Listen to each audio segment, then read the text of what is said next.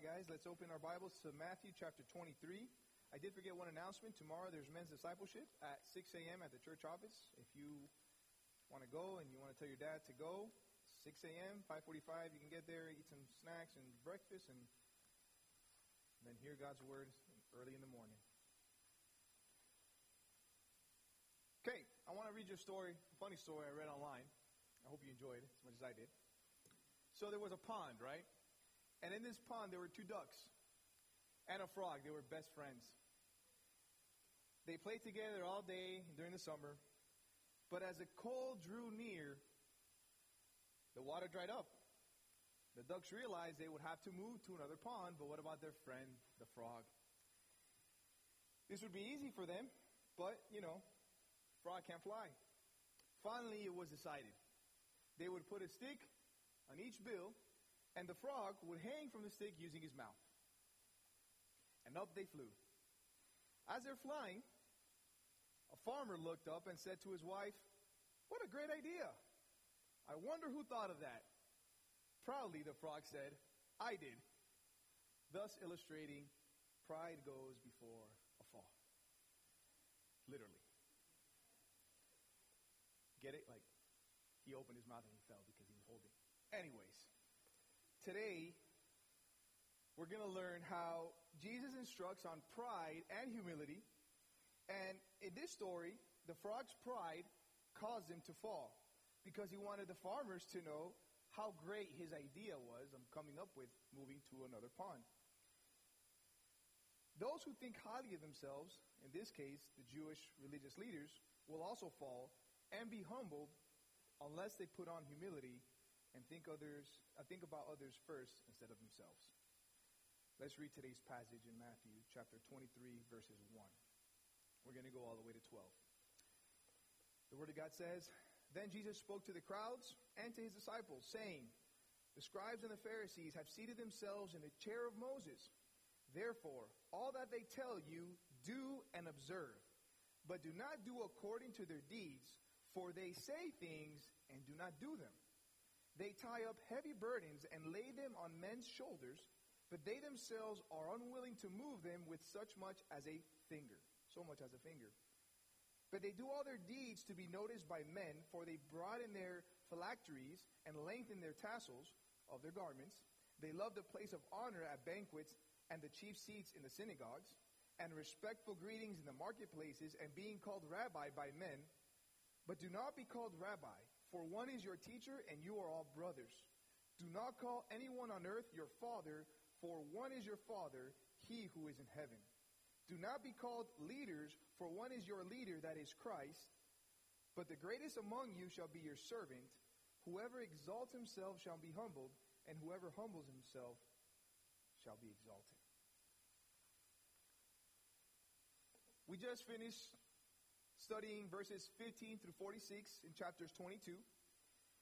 And on 3 separate occasions, we see the Pharisees and the Sadducees trying to discredit Jesus and his teachings. The first occasion we read was when the Pharisees and the Herodians come and try to get Jesus on taxes. "Jesus, are we supposed to pay taxes, yes or no?"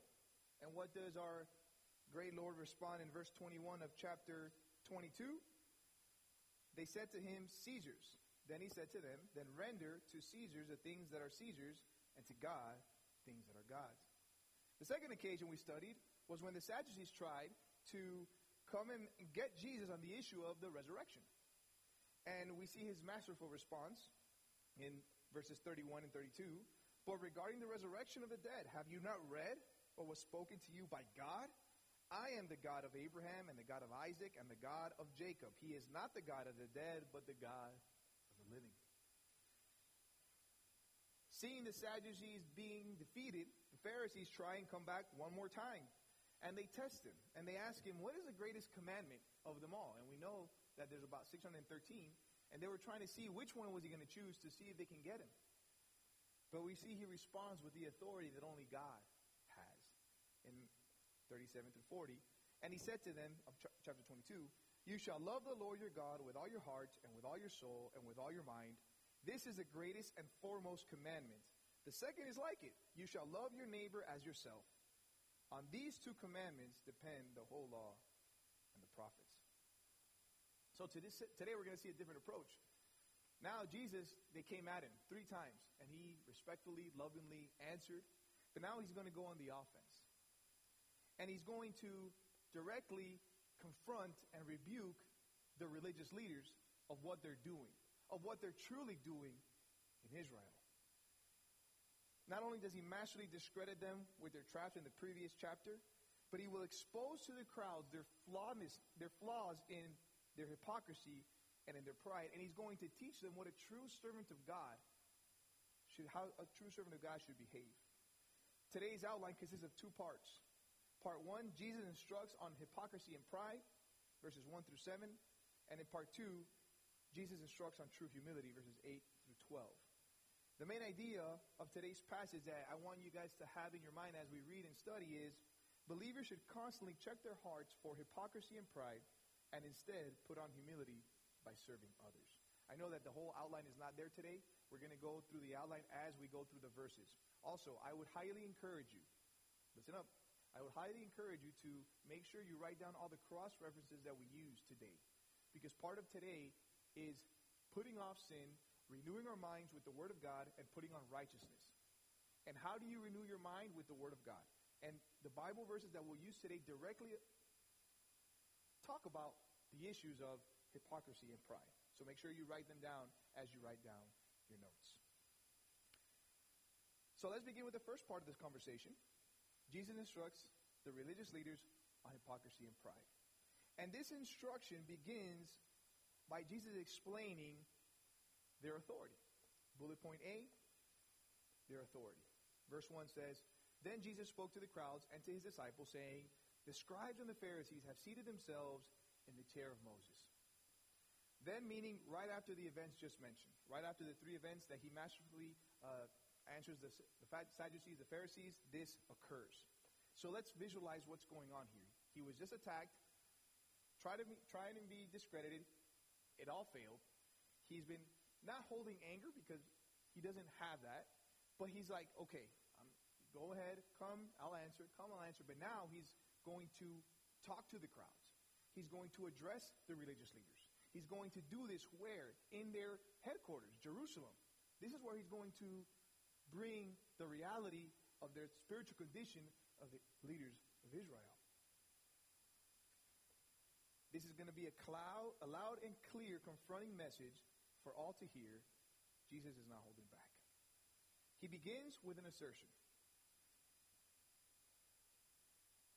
The scribes have seated themselves in the chair of Moses. But before we talk about this assertion, let's talk about who the crowd is and who is there, right? So, first the crowd. Jesus is popular, right? He came into Jerusalem triumphantly as king. He's beating and using his wisdom to defeat the Pharisees and the Sadducees in their arguments. He had just raised Lazarus from the dead. Remember, that's why it was such a commotion when he was coming into Jerusalem. So because of this, he had a crowd, and people were listening and paying attention. Then you have the scribes. The scribes they're specialists in the laws of Moses, experts in the law, scholars versed in the law. You have the Pharisees and the Sadducees, the priests that ruled Israel. And finally, you have his 12 disciples and maybe other followers in this crowd.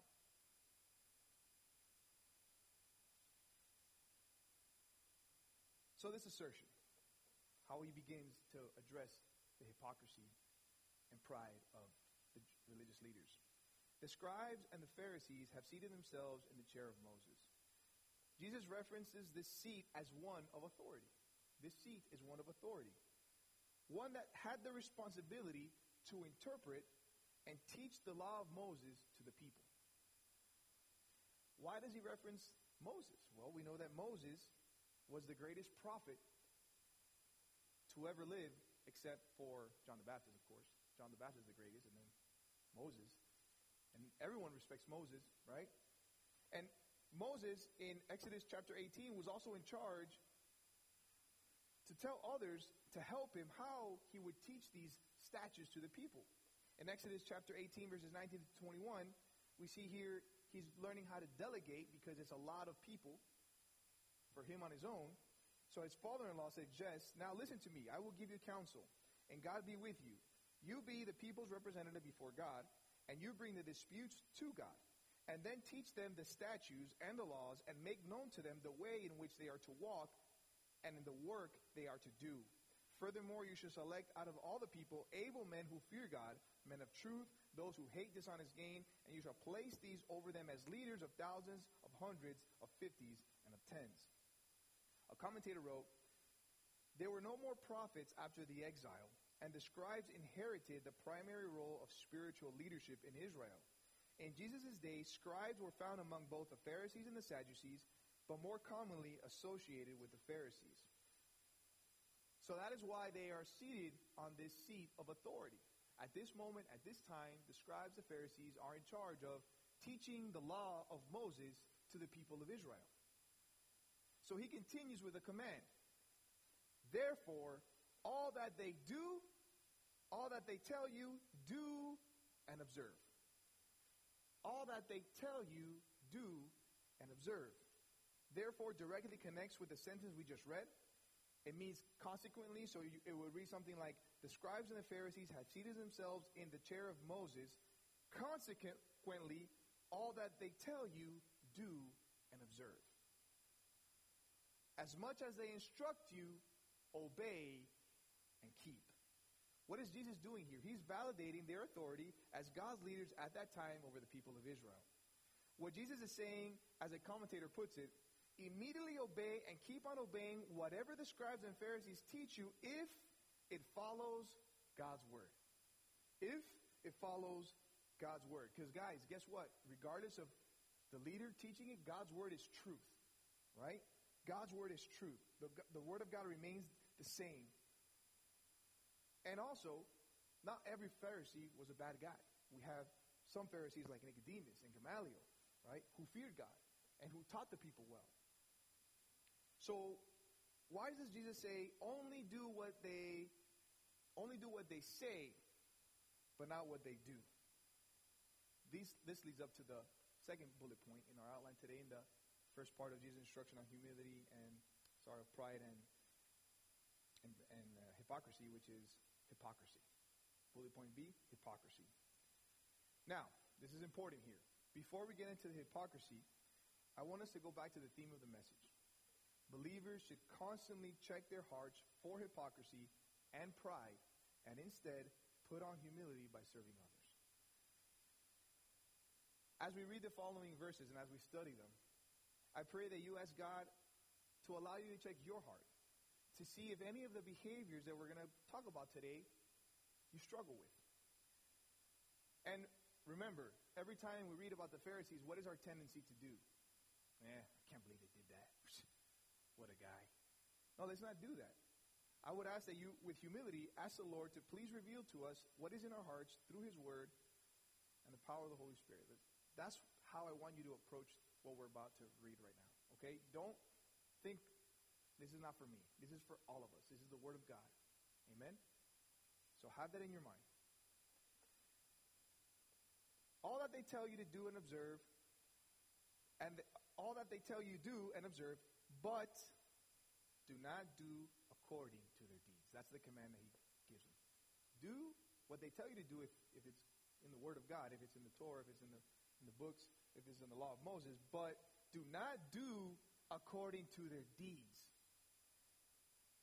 But here can be translated at the same time. Okay? All that they tell you to do, do and observe, and at the same time, do not do according to their deeds. These religious leaders were not practicing what they were preaching. They knew the law, they taught the law, but did not practice the true meaning of the law. We know that for Jesus, deeds are important. They will not merit your salvation, they will not get you to heaven, but they are an evidence that you are saved, that you are his disciple. If you love me, you follow my commandments. Remember when we spoke about the fig tree, about trees that don't produce good fruit? What happens to them? Matthew 7, verses 15 through 19. Beware of the false prophets who come to you in sheep's clothing, but inwardly are ravenous wolves. You will know them by their fruits. Grapes are not gathered from thorn bushes, nor figs from thistles, are they? So every good tree bears good fruit, but the bad tree bears bad fruit. A good tree cannot produce bad fruit, nor can a bad tree produce good fruit. Every tree that does not bear good fruit is cut down and thrown into the fire. So, why not do according to the deeds? Well, because he explains. For they say things and do not do them. For they say things and do not do them. They instruct those on what to do, but they themselves don't practice it. They can talk the talk, but they don't walk the walk. Guys, it's easy to tell others what to do. It's more difficult to actually practice what you preach. What do you call this type of behavior? Anybody? Hypocrisy. The definition for hypocrisy is the practice of claiming to have moral standards or beliefs to which one's behavior does not conform. That is hypocrisy. Paul also explains this hypocrisy not only from the Jewish leaders, but also the Jewish people as well in Romans 2, verses 19 to 24. And are confident that you yourselves are a guide to the blind, a light to those who are in darkness, a corrector of the foolish, a teacher of the immature, having the law, the embodiment of knowledge and of the truth. You therefore who teach another, do you not teach yourself? You who preach that one shall not steal, do you steal? You who say that no one should commit adultery, do you commit adultery? You abhor idols, do you rob temples? You boast in the law, though you're breaking the law, do you dishonor God? For the name of God is blasphemed among the Gentiles because of you, just as it is written. What does this hypocrisy, how can that look like in our lives? How about judging others when they don't read their Bible? You're in a small group and, how's your Bible reading? And you're like, I could do better.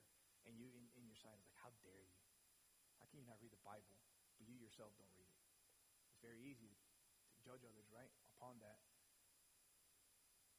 What about you listen to sermons and you think in your mind, man, I really hope this person's listening to this because this is for him. Man, this is for him.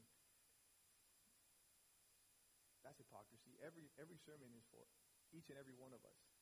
And that's why I made that comment to make sure as we read this, we ask God to help and to open our eyes to any sin that we might have when it comes to pride and hypocrisy. What else do they do that we should not follow? Verse 4, they tie up heavy burdens and lay them on men's shoulders, but they themselves are unwilling to move them with so much as a finger. The heavy burdens that Jesus is speaking of here is the made-up laws that are outside of the Torah, that they developed that made it almost impossible to live by. The imagery here indicates that just as physical objects were bear down and be difficult to carry on one's shoulders, so would the guilt of not practicing these made-up laws and how heavy the soul might feel of constantly failing again and again to not do these laws, to not perform to the best of that these laws demand. However, these religious, some of them were known for practicing these laws. But what do? They did little help to help those who were struggling with keeping with the law. A commentator wrote, the shoulders were the place for carrying weighty burdens, putting the entire strength of the body under the burden. In contrast, the finger resented the weakest part of the body. The hypocrites put forth no effort to aid their followers in pleasing God, which was the fundamental purpose of God's word. So what were they doing? They were trying to put this law, this burden on people that they themselves sometimes could handle, majority of times didn't handle. And when the people couldn't follow the laws, they would get frustrated and they would feel condemned and guilty all the time because they saw the Pharisees in the marketplaces doing and showing off, and they would think to themselves, I'm unworthy. And instead of the Pharisees and the religious leaders helping them, assisting them through God's word to please God, to live a life that honors God, they were far from it. They were far from it. That is why Jesus said in Matthew 11:28-30, come to me, all who are weary and heavy laden, and I will give you rest. Take my yoke upon you and learn from me, for I am gentle and humble in heart, for you will find rest for your souls. For my yoke is easy and my burden is light. See the difference between the Pharisees and Jesus? Jesus led with compassion, with love, with mercy. Pharisees led with pride, putting you down so they can feel better about themselves. Jesus offers this same rest for us today. I encourage you to stop believing that you can save yourself. Stop feeling guilty for every time you fail to uphold your own standards of salvation. Jesus paid the price for your salvation. His works are the ones that matter, not yours. The Bible says that if you repent and believe in Christ and put your faith only in Him, that you too can find rest in Him. How do you know you're going to heaven?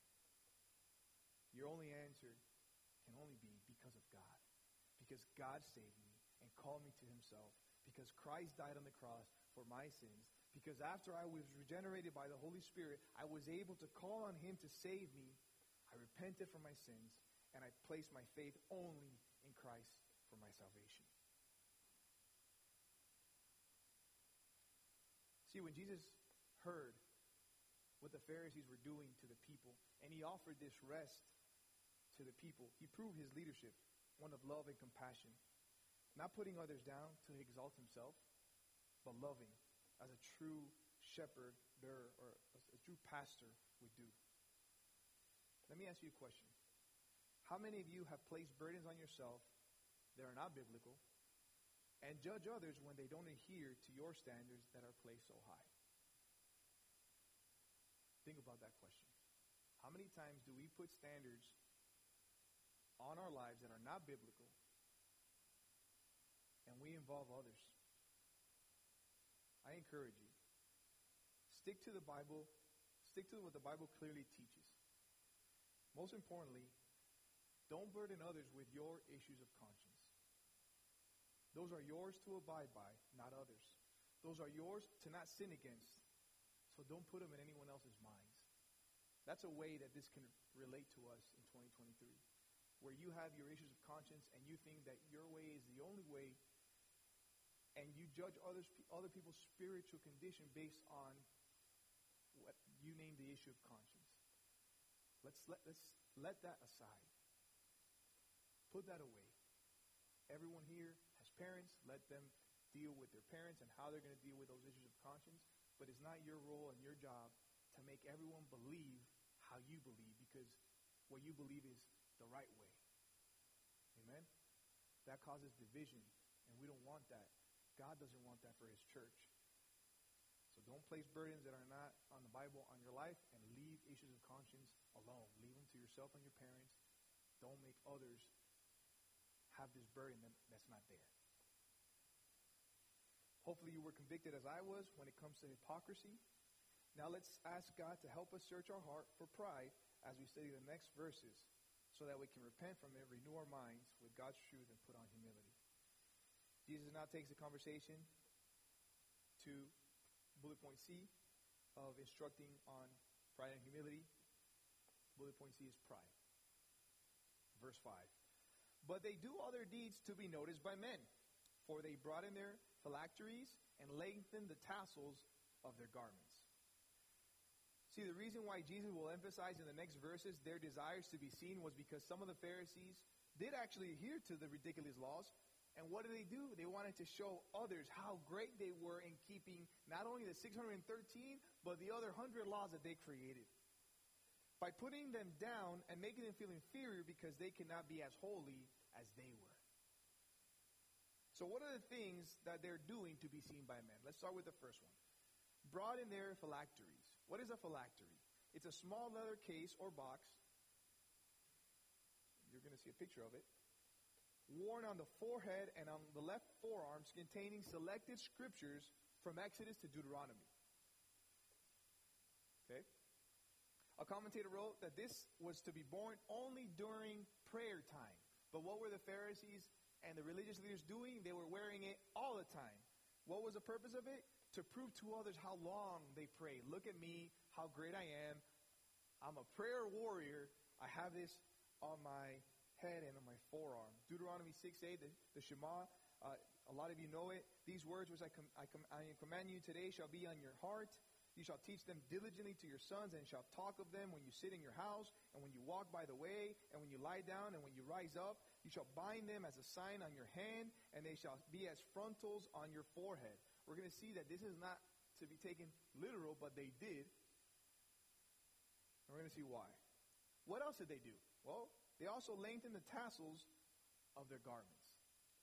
A tassel is where these were required by the Mosaic law to have attached to the corners of their clothing.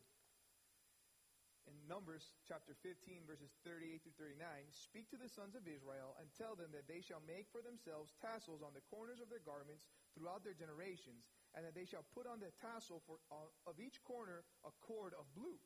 It shall be a tassel for you to look at and remember all the commandments of the Lord, as to do them, and to not follow after your own heart and your own eyes, after which you played the harlot. These two symbols, next slide, this is what the tassel looks like. So you see the little strings that are on the bottom, that's what these tassels would look like. And they were a normal size. What the Pharisees would do, they would just make them longer. All right? So like, look at me. I'm constantly reminded of the commandments to follow God, and I see them here and there. And again, it's to show others. But the truth is, these were symbols of remembrance, an inward reminder of God's law, but they made it a means to call attention to themselves. I guess a modern day equivalent among us would be somebody buying like a huge Bible and bringing it and saying, look how spiritual and holy I am. There's nothing wrong with a big Bible, please. Don't get me wrong. All the Bibles, especially if you have like a study Bible, they're going to be big, but it's the intention of your heart. Are you buying it because you want others to see how spiritual you are? Or are you buying it because, hey, that's the only Bible that you want, and you wanted a study Bible, and it's okay. But you see, the difference is your heart attitude and the intention of your heart. What about another example can be serving the Lord for others to see instead of doing it out of obedience and love towards God. Choosing a ministry that are visible and those that aren't, right? The band, everyone sees the band. Of course, that's where I want to be, so everyone can see my gifts and how I play these instruments. Check yourself. There's nothing wrong with serving in the band. There's nothing wrong with preaching the Word of God. There's nothing wrong with that. But it's the intention of your heart. Why do you do it? Do you do it so others can see how spiritual you are? Do you do it to see so others can see and praise you? Or do you do it because you love and honor God? I hope it's the latter. The majority of us want to serve God and love God and honor Him with our service. And it's okay that you aspire to teach one day from the pulpit and to be in the band, but it's the intention of your heart. That you do it because you want to honor God, not because you want to be seen. Amen? What else do they do to be seen by men? They love the place of honor at banquets and the chief seats in the synagogues. The place of honor here in the Greek refers to a space of preeminence for reclining at a dining table. A commentator wrote, the place of honor and important seats were reserved for the most spiritual, those with the highest authority and greatest wisdom. So if you're a Pharisee or a religious leader, that's where you want to sit. This obviously is a place of importance for everyone to see. I guess what would be the equivalent of this? Maybe you go to a birthday party and you want to sit next to the birthday person. Right? You want to be close to them. You don't want to be away from them because you're like, oh, then people are going to think that I'm not good friends with the person. Or maybe you go to school and there's like the popular table, right? And you're like, oh man, I really want to sit at that table. Nothing wrong with wanting to sit with your best friend in his birthday, or maybe, being part of the popular table. But it's, again, what's the attitude and the intention of your heart? Is it your life's purpose to sit there and you've reached your purpose in life because you got to that table? That's not a right attitude before the Lord. Regarding the chief seats in the synagogue, a commentator noted, just as churches today, synagogues had an elevated stage where the pulpit stood, and some of these stages had like special seating for like rabbis that were visiting. So those were seats of honor. Equivalents today at our churches. We leave the front row usually for any guest speaker to come because it's going to be more comfortable for him to just come and go and speak. I saw this at the Shepherd's Conference. It was like the auditorium holds like 3,700 people, and the first two rows were basically all the teachers that they invited to teach. You had Lawson, H.B. Charles, John MacArthur, all the, they were there. That's a place of honor. Not that I'm saying that they did that on purpose and they were there because they wanted to be seen. No, it's just reserved for a special purpose like that. One of the things that impacted me the most, actually, when I went to Countryside, was this huge church, and then all of a sudden, once you start seeing the pastors, they actually, unless they're preaching, they're actually sitting amongst the people. And that talks a lot about the leadership, the humility of, they're just with the people. They're not because I'm used to going to churches where all the pastors were only in the front row and they never went anywhere else, right? So that's important, and that's a blessing. What does the Lord teach about sitting at places of honor? Luke 14, 7 through 11 says, "And he began speaking a parable to the invited guests when he noticed how they had been picking out the places of honor at the table, saying to them, 'When you are invited by someone to a wedding feast, do not take the place of honor, for someone more distinguished than you maybe have been invited by him.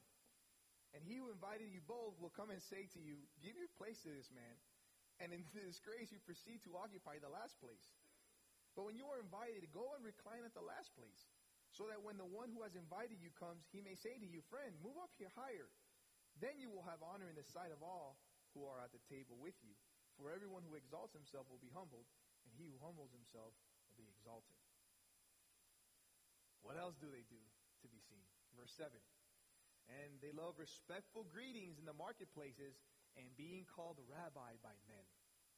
Respectful greetings in the marketplace refers to wanting to be called an important name so others around might see who you are. Being called rabbi was really important at that time. Rabbi is an honorific and respectable term of address for a teacher of the Mosaic law. It's kind of like the equivalent of being called a doctor today, right? So what does this look like? Have you ever maybe have somebody who was a doctor and you're talking to them and you didn't refer them by their title? They're like, "Hold on a second. My name is Dr. Mejia. Please refer me to that." Or maybe a spiritual leader where you call them by his name. "What did you call me?" "It's Pastor Dusty for you." People do that, right? And it could happen. But there's nothing wrong with wanting to be called doctor or even a pastor. But we always have to go back to the heart. Is it to show your intellectual ability so others can see how great you are, that you studied 12 years to be a doctor, and everyone's like, "Oh, he's a doctor"? Is it to feel superior with the person that you're talking to? Or does being called the title humble you? And it reminds you to be thankful with the Lord for the gifts that he's given you to be where you are. Doctor, pastor, whatever title you have. Jesus was called a rabbi. So was John the Baptist in John 3:2. These men were worthy of the title by their actions. They never forced anyone to call them that. Their merit gave them that authority. Commentator wrote, Jesus' teaching was not a prohibition of the use of titles, but an exhortation to humility. Titles have a necessary place when used appropriately. But the wise and righteous person should be so humble as to feel embarrassed when addressed with a title of honor, knowing that his wisdom and righteousness are gracious gifts from God. What do all the previous examples dealing with pride have in common? Anybody? All the things that we're not supposed to do, what do they have in common? Okay, yes.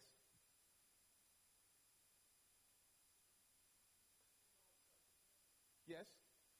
Who's around when this is happening? Are they by themselves? People, yes. Other people have to be there, right? What's the point of wanting for others to see that you are so great if no one's there? A lot of people. And in all instances, they're looking for the approval of man. What are reasons you think people want approval from others? I have a few. It's just pride. You want others to see how great and talented you are. You like to hear how great and gifted you are by others. What about fear of man? You're more interested in what people think about you so you can, to make sure to show the world how spiritual you are instead of just knowing that God sees your heart. You do this for acceptance. You want to be accepted among others. What about selfishness? By having positions of power, you want people to serve you instead of serving others. What does Jesus say about doing things for the approval of men? Let's go to Matthew chapter 6, verses 1 through 4. Beware of practicing your righteousness before men to be noticed by them. Otherwise, you have no reward with your Father who is in heaven. So when you give to the poor, do not sound a trumpet before you, as the hypocrites do in the synagogues and in the streets, so that they may be honored by men. Truly I say to you, that they have their reward in full. But when you give to the poor, do not let your left hand know what your right hand is doing, so that your giving will be in secret, and your Father who sees what is done in secret will reward you. When you pray, you are not to be like the hypocrites, for they love to stand and pray in the synagogues and on the street corners, so that they may be seen by men. Truly I say to you, they have their reward in full. But you, when you pray, go into your inner room, close your door, and pray to your Father who is in secret, and your Father who sees what is done in secret will reward you. The theme of the lesson, again, is just not to search your heart for pride and hypocrisy and feel defeated. That's not the purpose here. It is to pinpoint the sin that you are struggling with so that you can repent from it, renew your mind with God's word, God's truth, and put on righteousness. Jesus will now take this conversation and instruct on what true humility looks like, on how we can combat hypocrisy and pride. Part 2, Jesus instructs on humility. And he starts instructing on humility by talking about prestige. Verse 8. But do not be called rabbi, for one is your teacher, and you are all brothers. Jesus was addressing the crowds. Now he's addressing his disciples. He was saying to his disciples, don't seek to be called rabbi, as there's only one true rabbi. Jesus is the teacher, and the disciples were all brothers in the family of God. It is okay to strive for the calling of pastor, elder, deacon, or leader in the service of God. It is not okay to strive for this office if your only intention to do it is for the recognition and human praise. Verse 9, do not call anyone on earth your father, for one is your Father, he who is in heaven. A commentator wrote, Jesus was, of course, using the sense of spiritual father, indicating a superior spiritual position and even suggesting one's being a source of spiritual life. Members of the Sanhedrin, the high Jewish council, love to be called the title father, especially when acting in official capacities. Only God is a true spiritual father, and his abode is in heaven. Verse 10, do not be called leaders, for one is your leader, that is Christ. The Greek word for leader here means teacher. Since the context is referring to Christ and his disciples, he is letting them know, don't ever want to equate yourself with me. There is only one Christ. This is a reminder to all leaders, pastors, elders, overseers, leaders in the church, deacons. We shepherd God's flock, not our own.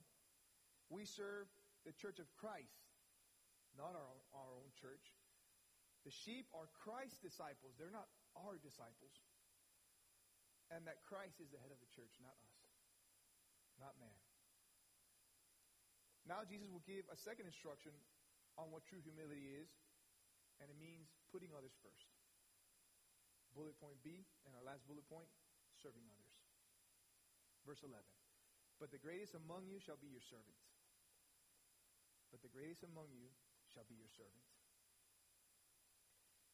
This contrast is, instead of wanting to be a leader with authority, be willing to be the servant first. This takes us back to the conversation when Jesus had with his disciples. Remember that one? Jesus, who is going to be the greatest in the kingdom of heaven? And what was Jesus' response? Those who are humble, like children, are humble. Those that are willing to serve are going to be the greatest in the kingdom of heaven. Wanting to serve others rather than lead others, because of the power and prestige that comes with it, is a blessing. John 13:14 says, if I then, the Lord and teacher, wash your feet, you also ought to wash one another's feet. 2 Corinthians 4:5, this is the Apostle Paul writing. Apostle. He wrote half of the New Testament. For we do not preach ourselves but Christ, Jesus as Lord, and ourselves as your slaves, bondservants for Jesus' sake.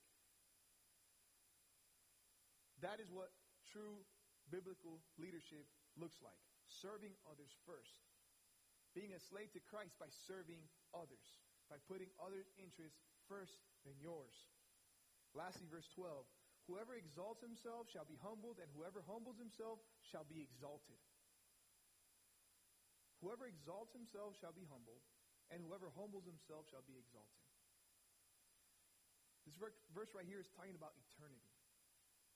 Those who exalt themselves now will be humbled in eternity.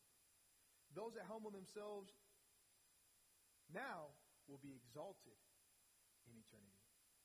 What this verse is saying is, guys, if you practice the above mentioned, if this characterizes your life, if you never repent from hypocrisy, pride, if you don't even see it, if you don't see yourself as a sinner in need of a Savior, well, chances are you probably aren't saved. So, on the other hand, if you are a believer who struggles with the sin of pride and hypocrisy, but because you have a new nature in Christ and the Holy Spirit indwells in you, you regularly are repenting and renewing your mind and putting on righteousness. This is not talking about you, that you're not going to go to heaven because you're prideful and you're not humble. That's not what it's teaching here. Okay, this is for people that are like the Pharisees. Like many of them, their heart hasn't changed. They're still living in their sinful nature. They don't see themselves as sinners in need of a Savior. They're all constantly acting and practicing this type of behavior. Those are the ones that if they don't humble themselves now, they will be humbled for the rest of eternity. So how do we apply these truths to our lives in 2023? There's 4 applications I have for you tonight. Number 1, don't place burdens in your life that are not mandated in Scripture. Don't place burdens on your life that are not mandated in Scripture. You do good deeds to honor and love God. You do not do them to earn your salvation. Please know that. Also, like I mentioned earlier, don't burden others with your issues of conscience. Please, leave those to yourself. Number 2, when you follow God's commands, do them to honor and please God, not men. For example, when you're going to obey your parents, obey them because it's the right thing to do. Not because, well, if I obey them, they're not going to ground me. That's not the right attitude. Or when you're fighting with your siblings and your parents ask you to stop, don't stop because I don't want to get in trouble. Stop because, hold on a second, I'm not serving the other. I'm not considering the other more important than myself right now.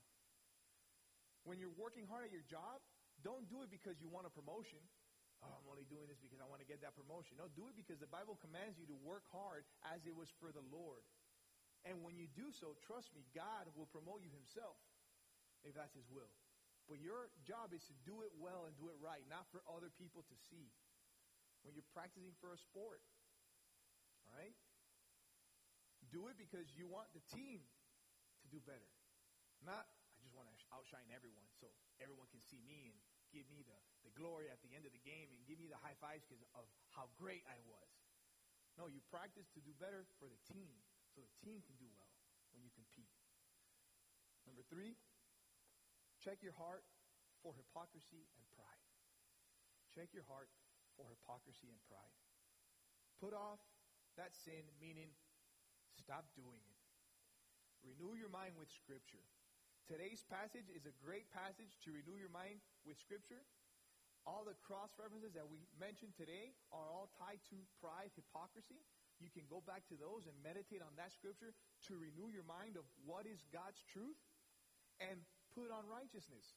What is the best way to do so when it comes to humility, when it comes to hypocrisy and pride? I just said it.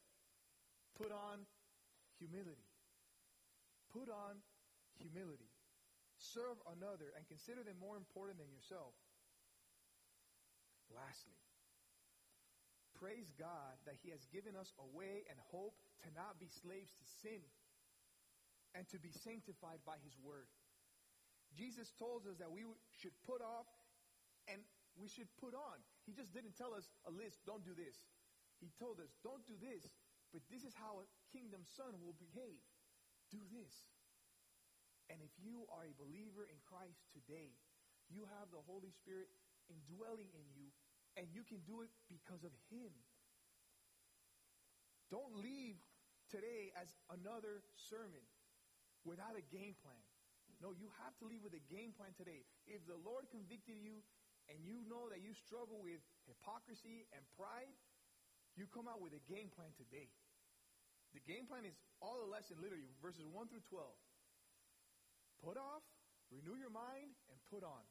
And in your small groups, I want you to discuss all the verses and see which ones go around the room and say, which type of hypocrisy do you deal with? Which type of pride do you deal with? And see which of all the verses that you can meditate this week on to kill sin.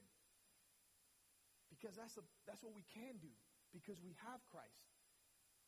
Like the song that we're singing, not I, but through Christ who lives in me. So be encouraged and praise the Lord that we have his holy word to renew our minds and the power of the Holy Spirit to actually change. Don't think you can do this on your own. And stop thinking you can do this on your own. Because the reason you failed and you keep on failing is because you think you can do it on your own.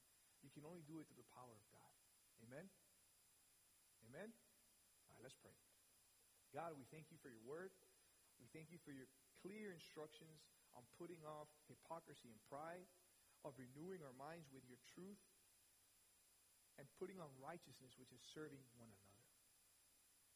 Father, help us live lives that honor you. Help us be salt and light to the world. Help us glorify your name in every moment that we can. Convict us of our sin when we do so. Help us change. And thank you for your Holy Spirit that allows us to do so.